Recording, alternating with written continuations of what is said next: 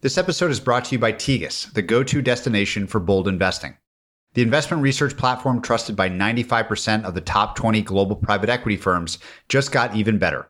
Building on their solid reputation for expert insights, Tegas has expanded to become the first true all-in-one research platform. The new Tegas makes diligence faster, easier, and more convenient than ever before. Your Tegas license gives you access to over 70,000 expert transcripts, more than 4,000 fully drivable financial models, and exclusive data sets like company management checks, industry KPIs, hard-to-find non-GAAP data, and more. Tegas is the fastest way to learn about a public or private company and the most cost-effective way to conduct investment research, now all under one roof. Learn more and get your free trial at tegas.com/Patrick. You may have heard me reference the idea of maniacs on a mission and how much that idea excites me. Well, David Senra is my favorite maniac on one of my favorite missions with his weekly crafting of the Founders podcast. Through studying the lives of legends, he weaves together insights across history to distill ideas that you can use in your work. Founders reveals tried and true tactics, battle-tested by the world's icons, and has David's infectious energy to accompany them. With well over 300 episodes, your heroes are surely in the lineup, and his recent episode on Oprah is particularly great. Founders is a movement that you don't want to miss. It's part of the Colossus Network, and you can find your way to David's great podcast in the show notes. Hello and welcome, everyone. I'm Patrick O'Shaughnessy, and this is Invest Like the Best. This show is an open-ended exploration of markets, ideas, stories, and strategies that will help you better invest both your time and your money. Invest Like the Best is part of the Colossus family of podcasts, and you can access all our podcasts, including edited transcripts, show notes, and other resources to keep learning at joincolossus.com. Patrick O'Shaughnessy is the CEO of Positive Sum. All opinions expressed by Patrick and podcast guests are solely their own opinions and do not reflect the opinion of Positive Sum. This podcast is for informational purposes only and should not be relied upon as a basis for investment decisions. Clients of Positive Sum may maintain positions in the securities discussed in this podcast. To learn more, visit psum.vc. My guest today is Danny Meyer, the founder and CEO of Union Square Hospitality Group, which compromises some of the most acclaimed restaurants in New York City, like Gramercy Tavern and Union Square Cafe. Danny is also the founder and chairman of Shake Shack, which began in New York City but is now a publicly traded company with hundreds of locations worldwide. Our conversation focuses on how great hospitality leads to great business, regardless of the sector that it's in. We discuss why hospitality is the starting point for Danny's business philosophy, why first impressions matter, Danny's concept of ABCD, which stands for Always Be Connecting Dots, how to scale hospitality, and how to build a business with essentialism and soul.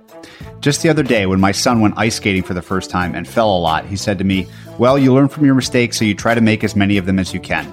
You'll hear Danny say something powerfully similar late in our conversation. It's a lovely thought then that I found out that my son, my firstborn, was a boy in one of Danny's restaurants in a reveal orchestrated by his incredible team. I hope you enjoyed this wonderful conversation. So Danny, I thought a neat place to begin this conversation, which will probably go a lot of different directions, is to go all the way back to some early experience that you had as a tour guide in Italy and ask what that experience at a very young age taught you about hospitality. And then I want to explore the idea of hospitality in as many ways as we can. I'll start by saying my dad was at that point in the group tour business, and he had established footholds in about 8 different European cities. And interestingly, as a summer job, by the time my older sister and then I and then my younger brother each turned 20, we got to pick a town in which his tour business was based to be tour guides and work for his on-the-ground local teams who were always citizens of whatever that city was. I wanted to be in Italy. So when I turned 20, I picked Rome. My dad had picked out an interesting niche to sell these group tours to. They were airline employees and their families. And the reason he picked them out is that he was able to aggregate these extraordinary discounts that were afforded to airline employees and their families.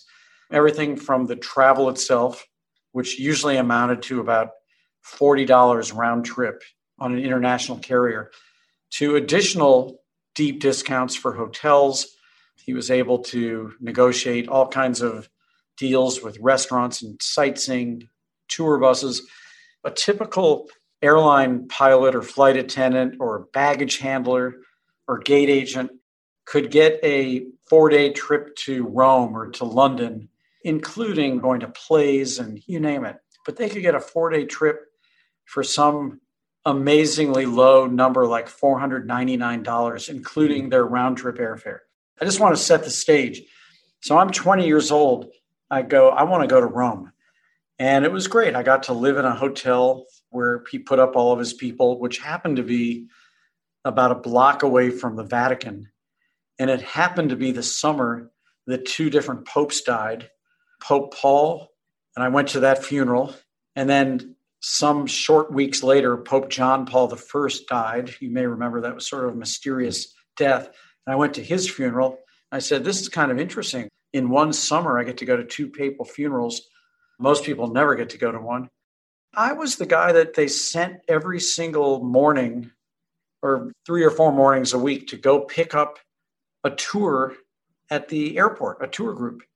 And you know how it is when you traveled overseas, you're groggy the next day and jet lagged, and a lot of people don't sleep too well. And believe me, these people were not flying first class in order to get those rates. And everybody was grumpy. And I was the guy on the bus after collecting everybody's baggage and getting it on the bus who would get on the loudspeaker, the microphone, and start talking about the tour that was ahead. You could just tell. I could tell from standing up, looking at the people.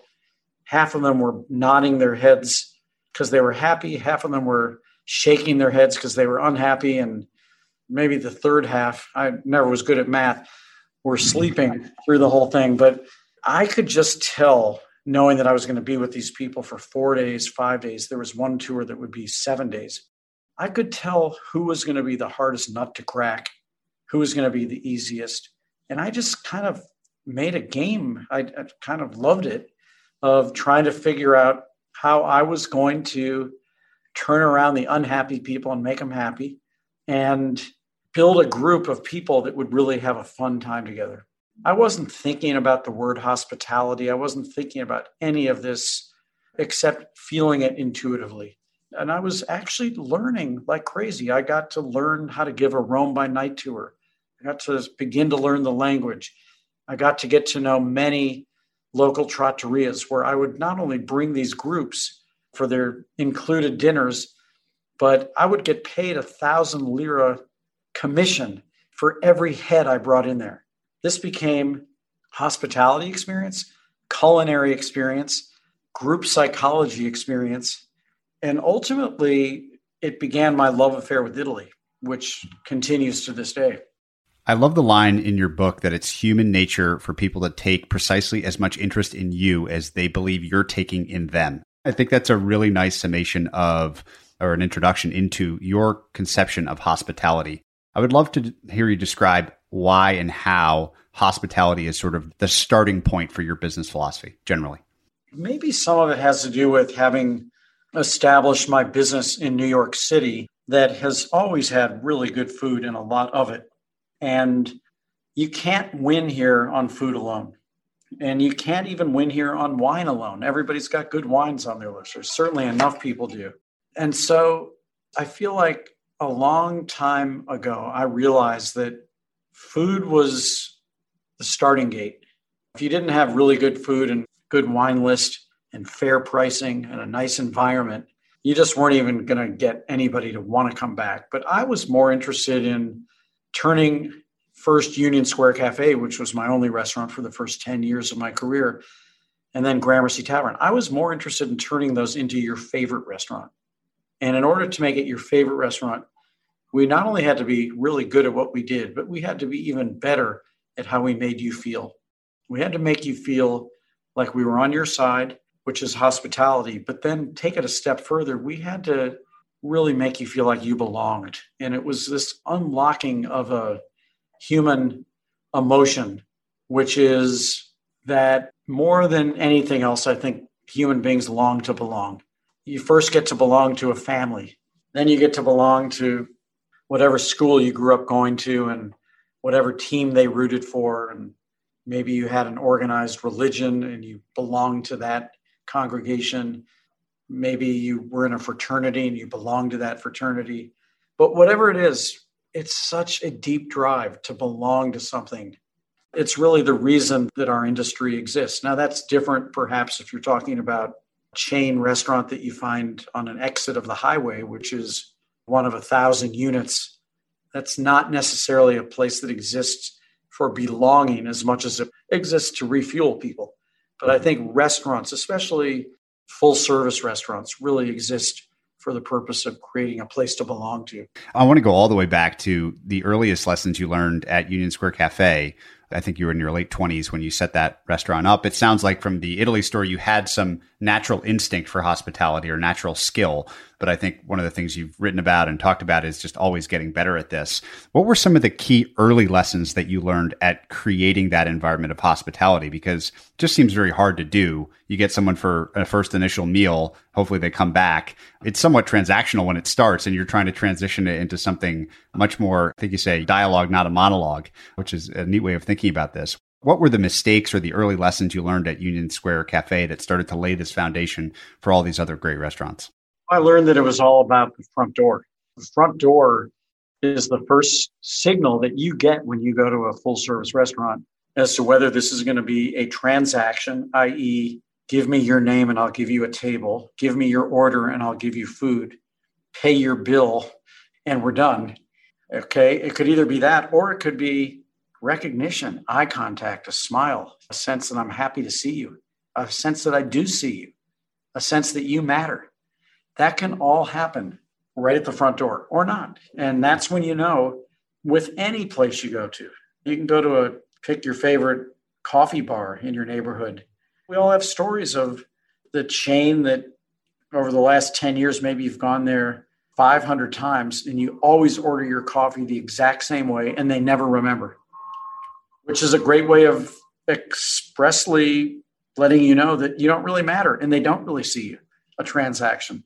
By the way, if it's quick and the coffee is hot and you keep coming back, then the transaction was fine. I can do it quickly and it doesn't take me any longer while I'm taking your money to smile and thank you.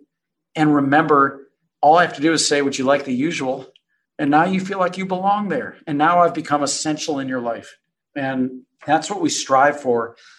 And that's frankly the reason that I love this business so much. I am really focused on this challenge that I don't think I've seen a lot in our industry. And that is, can you successfully scale hospitality? Can you successfully scale a feeling of welcome?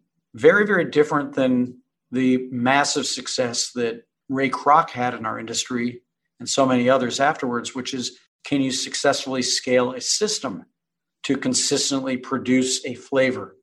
Whether or not you ever go to eat fast food, you got to give some credit to the fact that the fries are going to taste exactly the same, coast to coast, country to country. They nailed the systems for consistent flavor. But I will also tell you that I promise you that the way you are made to feel coast to coast, country to country is going to be vastly different because it just was never part of their calculus. Should we be able to scale a human feeling of belonging? And that's what I'm kind of transfixed on is, can you actually scale hospitality? I want to explore that idea in some depth, but before we do, lay a couple examples that I so love about the method, if you will, for creating good hospitality. Two things come to mind: your acronym ABCD and this great story around learning from a trout fisherman who overturned a certain rock when you were fishing with him.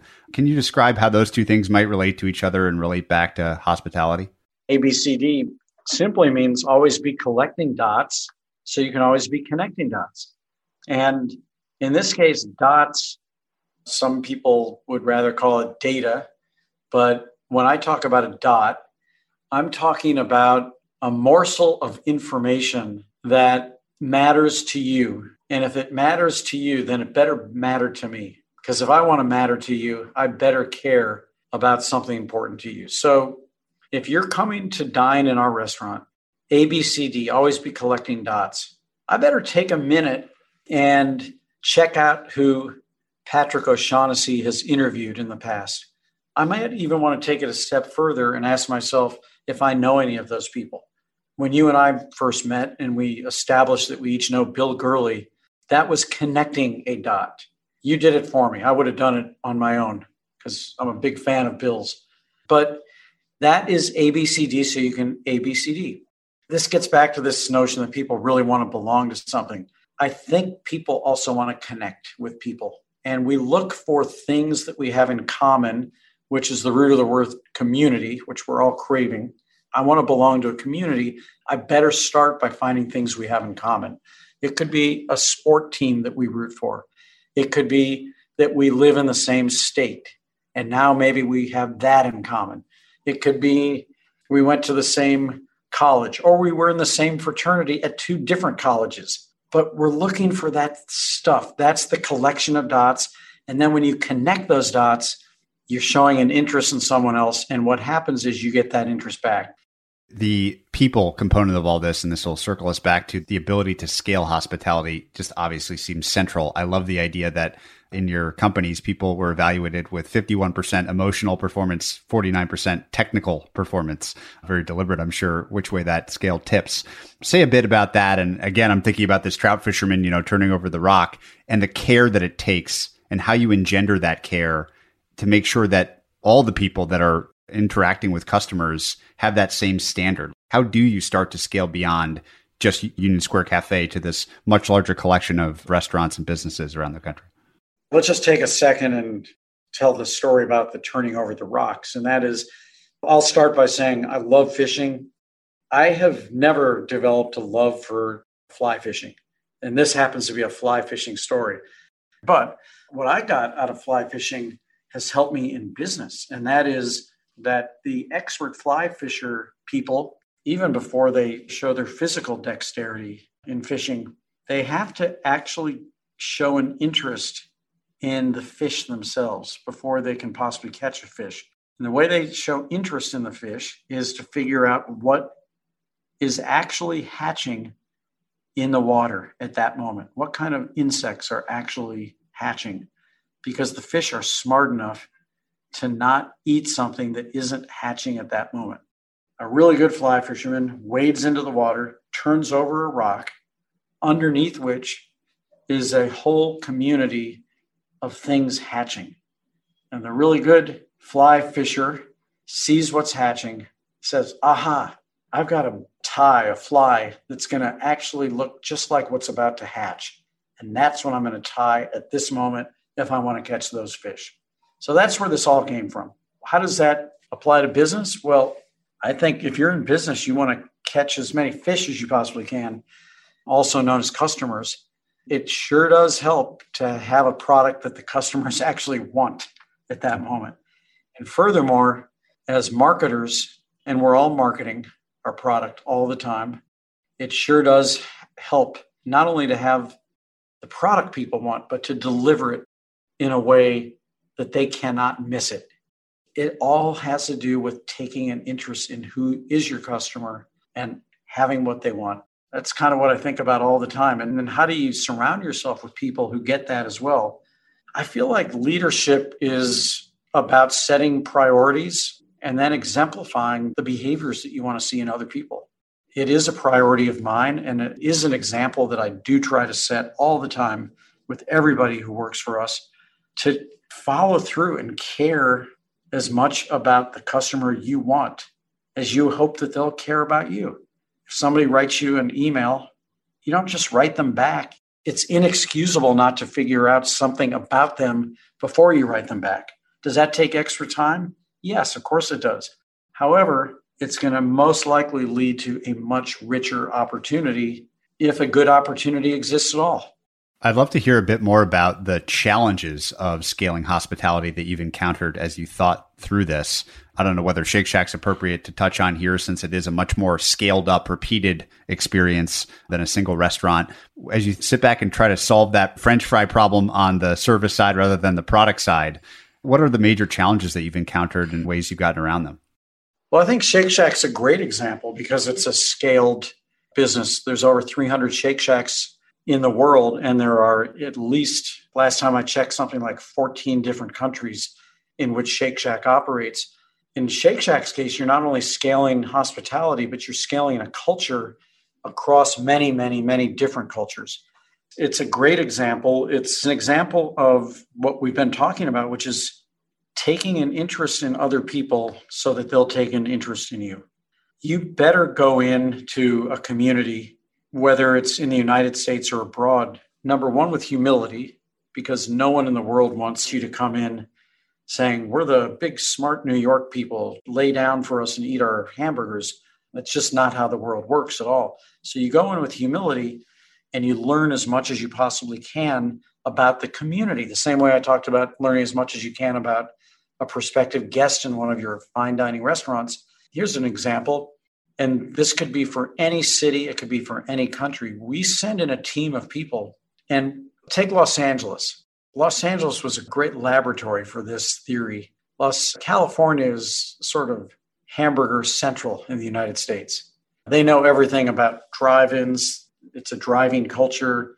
They know everything about burgers and shakes. And the last thing California needs is a New Yorker telling them how to eat burgers. We knew that going in. We did in California. We started in Los Angeles. In fact, the first Shake Shack was in West Hollywood with a huge amount of humility. And that starts with 2 months beforehand, using the advantage of coming from the fine dining industry to send our team to the best restaurants in Los Angeles as ambassadors and getting to understand the restaurant community, understand who they buy their products from, understand the products they make that they're really proud of, understand the distributors and the suppliers and the farmers that they work with, understand how they recruit people, understand who the players are in the media world, on and on and on. Lo and behold, Shake Shack opens with 4 items on its menu. In addition to the 80% of the items that are consistent at every Shake Shack, 20% of the items are customized. And by doing that in every city we go to, even a close city like in New Haven, when Shake Shack first opened in New Haven, next door to Yale, the walls were made from recycled bleacher seats from the original Yale Bowl. The special hot dog was named after the Yale mascot, and a special recipe went with it. It's that 80-20, 80% consistent, 20% all about you, showing an interest in you, which makes you feel like this is my Shake Shack. I now belong here.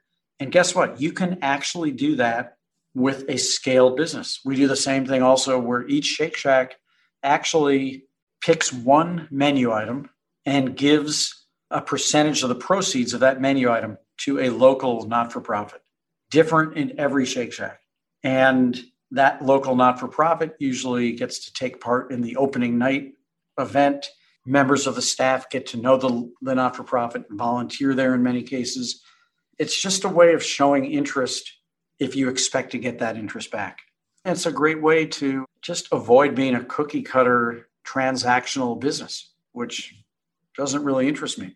I absolutely love the 80-20 rule. I won't forget that one. What are the characteristics shared by the people that make an organization like this hum? Thinking back to that 51% emotional, what have you learned about the people that fuel all this? Because I guess every business is just about people, but certainly yours is even more so about the people delivering the service and the hospitality. What have you learned there about building a bigger organization? Well, we've learned that there is an answer to a question that I was stymied by for years and years and years. Almost everywhere I would go giving speeches to different organizations, most of which were not even in the food business. They just wanted to know about hospitality. They would always ask consistently 2 different questions. One was, how do you guys always manage to hire so many awesome people? I love the food, but it's your people that really make me come back.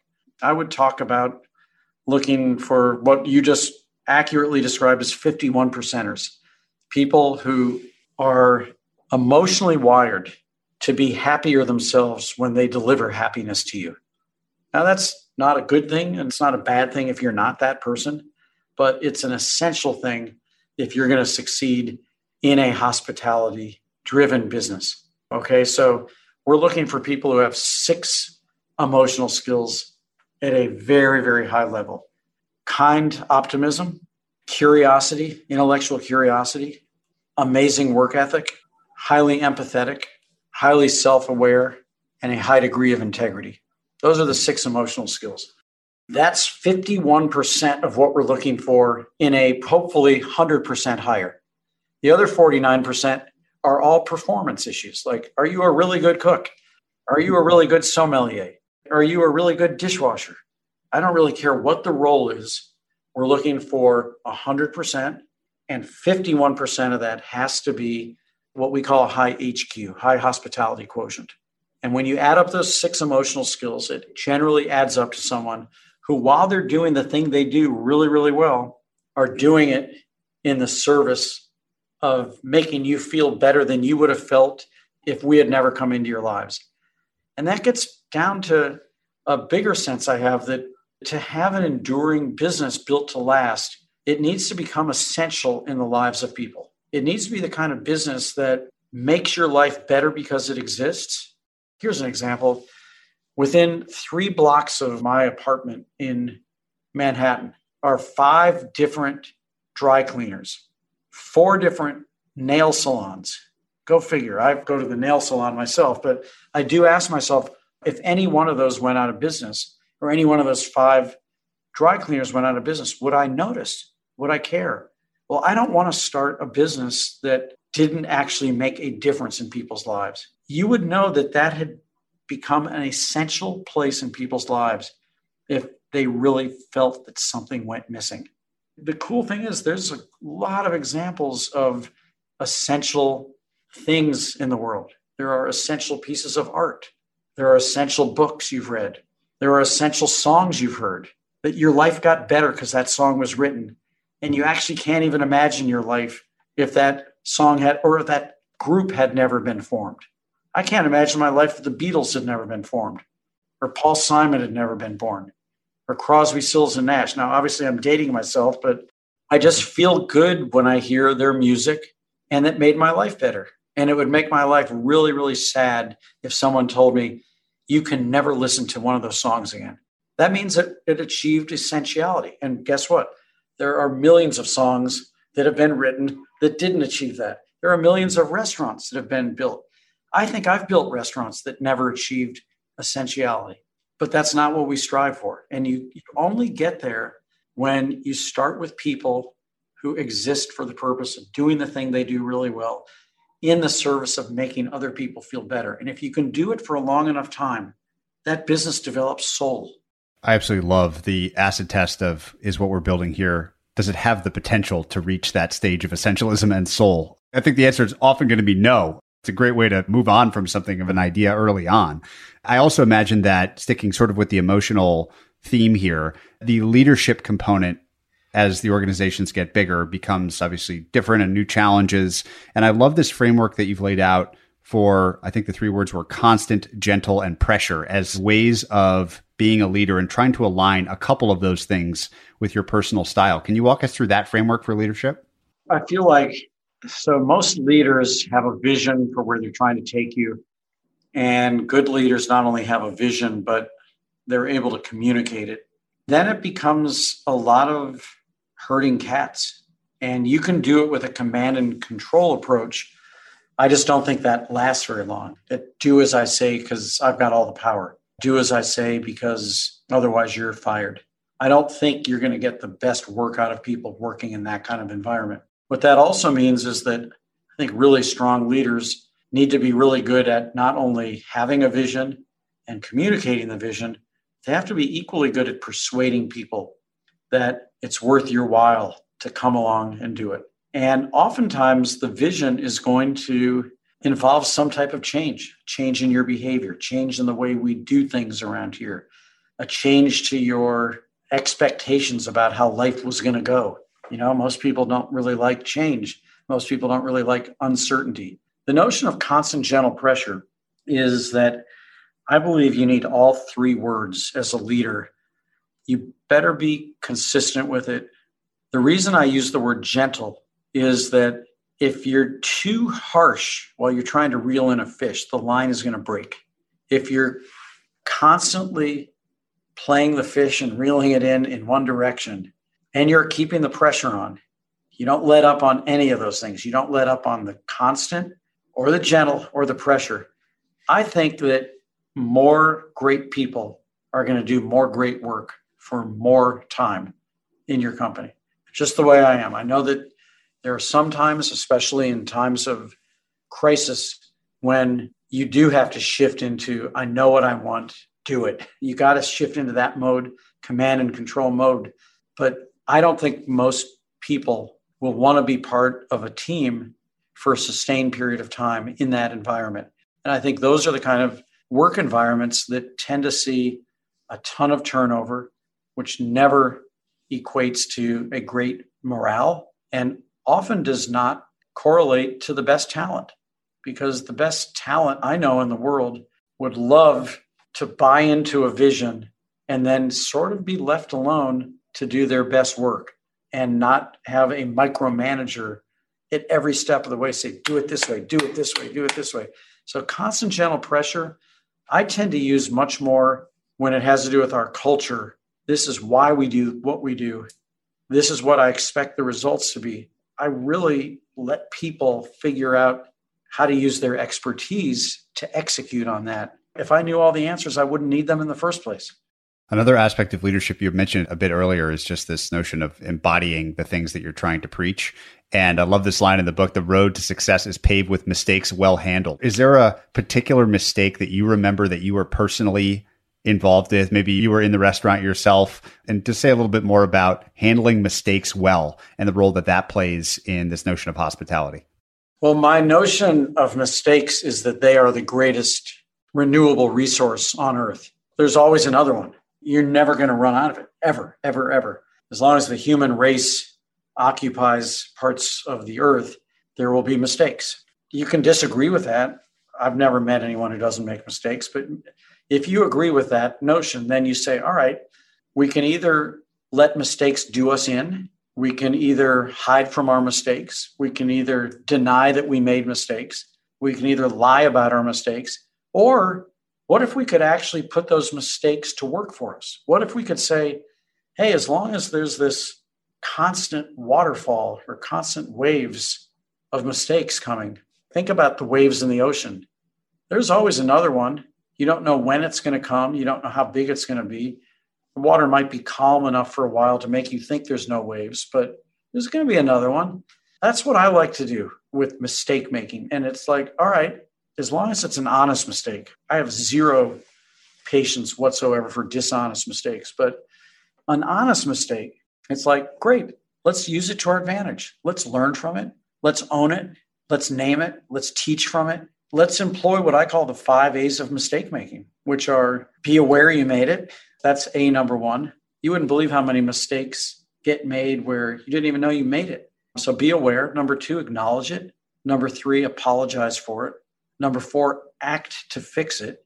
And number 5, apply additional generosity. Those are the 5 A's of mistake making. People are blown away when you do those things because unfortunately in our society, there is so much either shame or just natural muscle reflex to be afraid of acknowledging that you made a mistake or ashamed to apologize or whatever, that it blows people away when you do those 5 things. And you can actually end up in a better spot with someone for how well you embraced and overcame a mistake than if you had never made it in the first place. To your first question, I would not even know where to start because there's just not a day that goes by. I mean, there's the obvious kind of mistakes like in the restaurant business, like spilling on somebody or forgetting somebody's birthday candle that they had requested. We've made more macro mistakes like picking a subpar location for a restaurant. In each case, if I've learned one lesson, it's not only apply the 5 A's of mistake making, but really trying to do it more quickly than ever. Don't be so afraid of the response that you keep this acknowledgement and apology and action in your pocket for too long. Fail quickly is a really good piece of advice. One of the things that is imbued throughout the restaurants and the business in general is creativity. And you've opened many different kinds of restaurants. Obviously, I'm sure many of these themes we've talked about pervade them all, but there's probably some sort of creative spark at the beginning of each. And as a repeat entrepreneur, I'm sure these are moments that you live for, these sort of primordial ooze stages of a new enterprise. And there's this concept you have of whoever wrote the rule that I would love you to explain as a device for this early stage of entrepreneurial spark and creativity. That spark you describe is something that I haven't really analyzed a lot. I know that great musicians are often asked, I've heard interviews with Paul McCartney, how did you come up with Blackbird or Eleanor Rigby? And I don't know how he did it, but he did. And maybe he woke up in the middle of the night singing a song. I haven't actually thought about when it happens or how as much as I probably should, except for this. I know that my life experience plays into it, and I like to collect experiences. In fact, one of the things that I cannot stand about the pandemic is not being able to travel, because I collect experiences. And it's not only in restaurants, it can be window shopping. I can see the names of companies. I can see what trade signs look like. I can see how a butcher cuts things differently in one country or another. I love going to markets to see how people eat. I love seeing art. I love seeing plays. And I'm bringing this up because by just being voracious when it comes to collecting life experiences, we're putting these experiences in our mind, in our heart, in our memory bank. I think inspiration, that spark moment that you were describing, happens when you find the right time to make a withdrawal from the bank that is appropriate to the current spending opportunity you have. So in my business, I know that sometimes it's the context that really helps me to figure it out.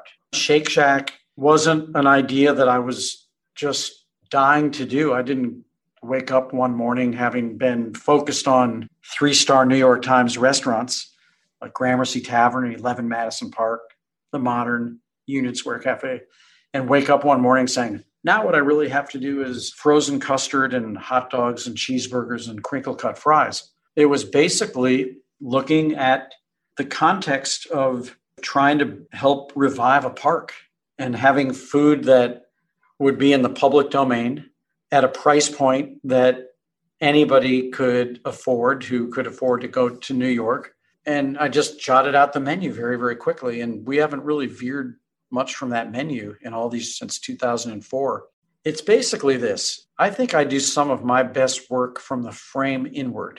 The great artists that you see in museums generally paint on a canvas, and then someone figures out what kind of frame to put it on, which kind of wall to hang it on, and how to light it.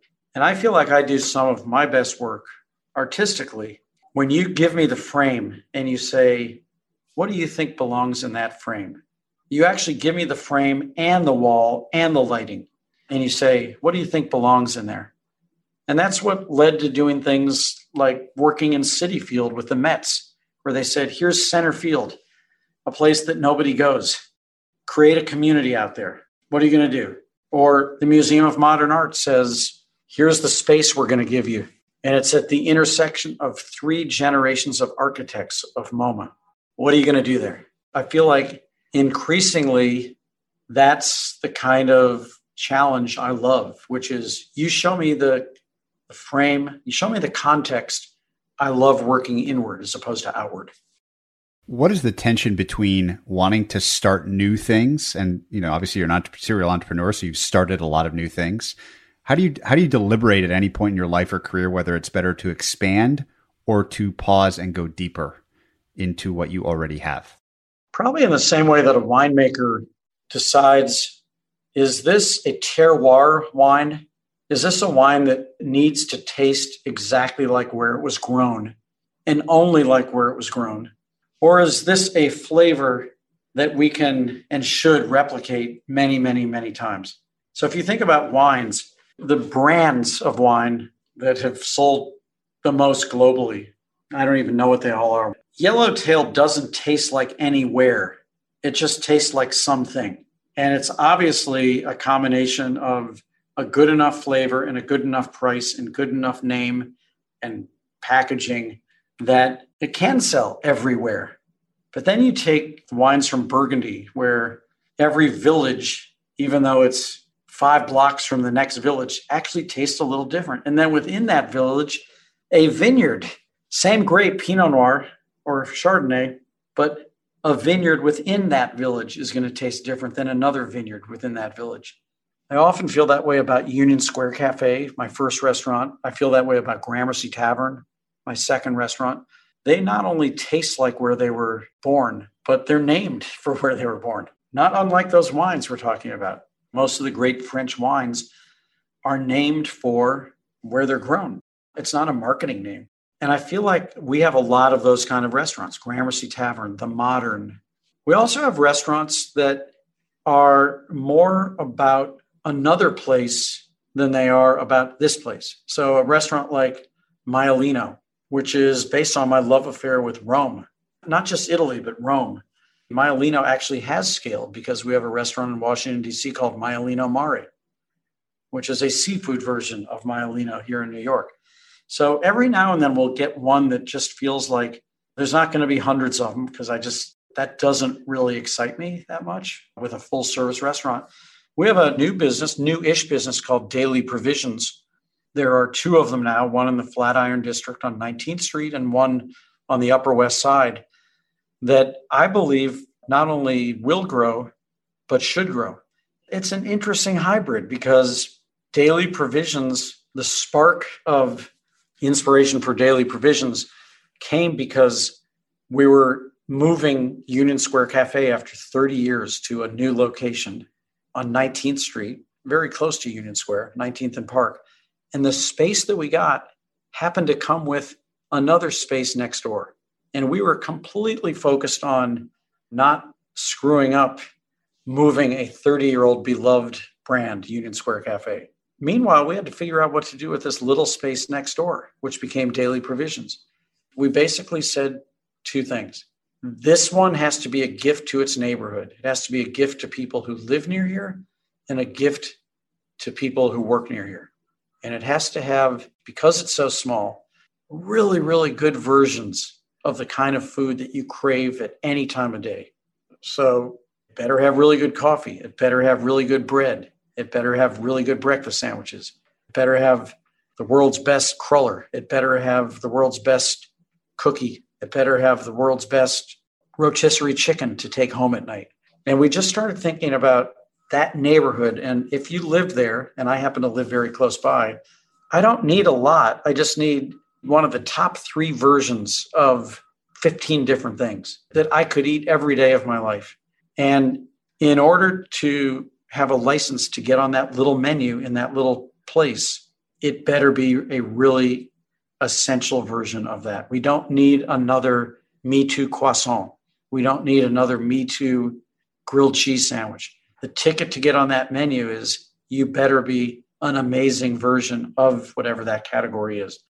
So it turned out that Daily Provisions was a smash hit the minute it opened, which is why we opened a second one. And the second one was jam-packed with people. COVID hit. And now Daily Provisions is finding a way to be really, really strong in the pickup and takeout and delivery business because it has to, because people can't gather anymore. But I'm telling you that story because it's a hybrid. We created a place of its terroir, and yet it turns out to be something that we found people were kind of coming from all over just to pick up their cruller in the morning or just to pick up their roast beef sandwich in the afternoon. And we said we should do more of these because this is a really cool thing. I love the comparison of locality and extensibility as a way of thinking about any kind of business and the frame inward. I mean, it's such an interesting creative exercise to sort of bookend our conversation around and unite many of the themes that we've walked through.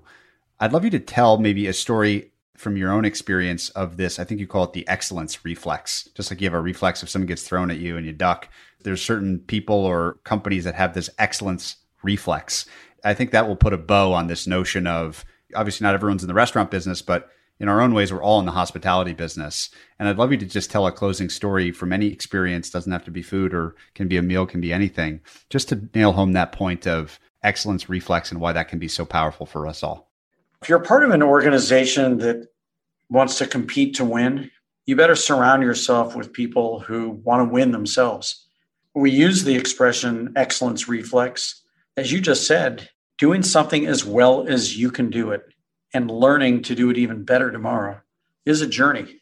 I'm telling you right now, I'm not the least bit interested in perfection. It doesn't exist. It's a recipe to be pretty unhappy in life. I'm very, very interested, on the other hand, in the notion of excellence. And I do believe that excellence is a journey. And I believe excellence is honoring the work you did yesterday, all the mistakes and everything. You gave it your best, but damn it, figure out how you could do it a little bit better today. And when you see something that can be better, you fix it.